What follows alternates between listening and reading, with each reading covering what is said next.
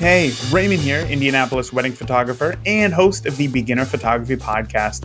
Thank you for waking up with daily photography briefing. This is Photo Thoughts Thursday.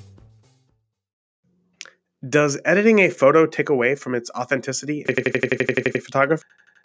That gets new members of the Beginner Photography Podcast Facebook group, and I hear the argument. I do. And, if you can get it right in camera, that means that you're a good photographer, right? And editing is just masking the mistakes that you made when you took the shot. I don't think that that's the case at all. Professional photographers have been editing their photos for decades, long before computers came along. It's just that they have traded in their developing chemicals for a computer mouse and some sliders. The finished product is all about the story that it tells. We are all on different paths in our photography journey. If you're feeling lost, I want to help with our free 14-day video course. Photography Basics for Beginners, 14 Days to Better Photos. Many new photographers just like you have gone through the hands-on course to build their skills and have had amazing success creating incredible images.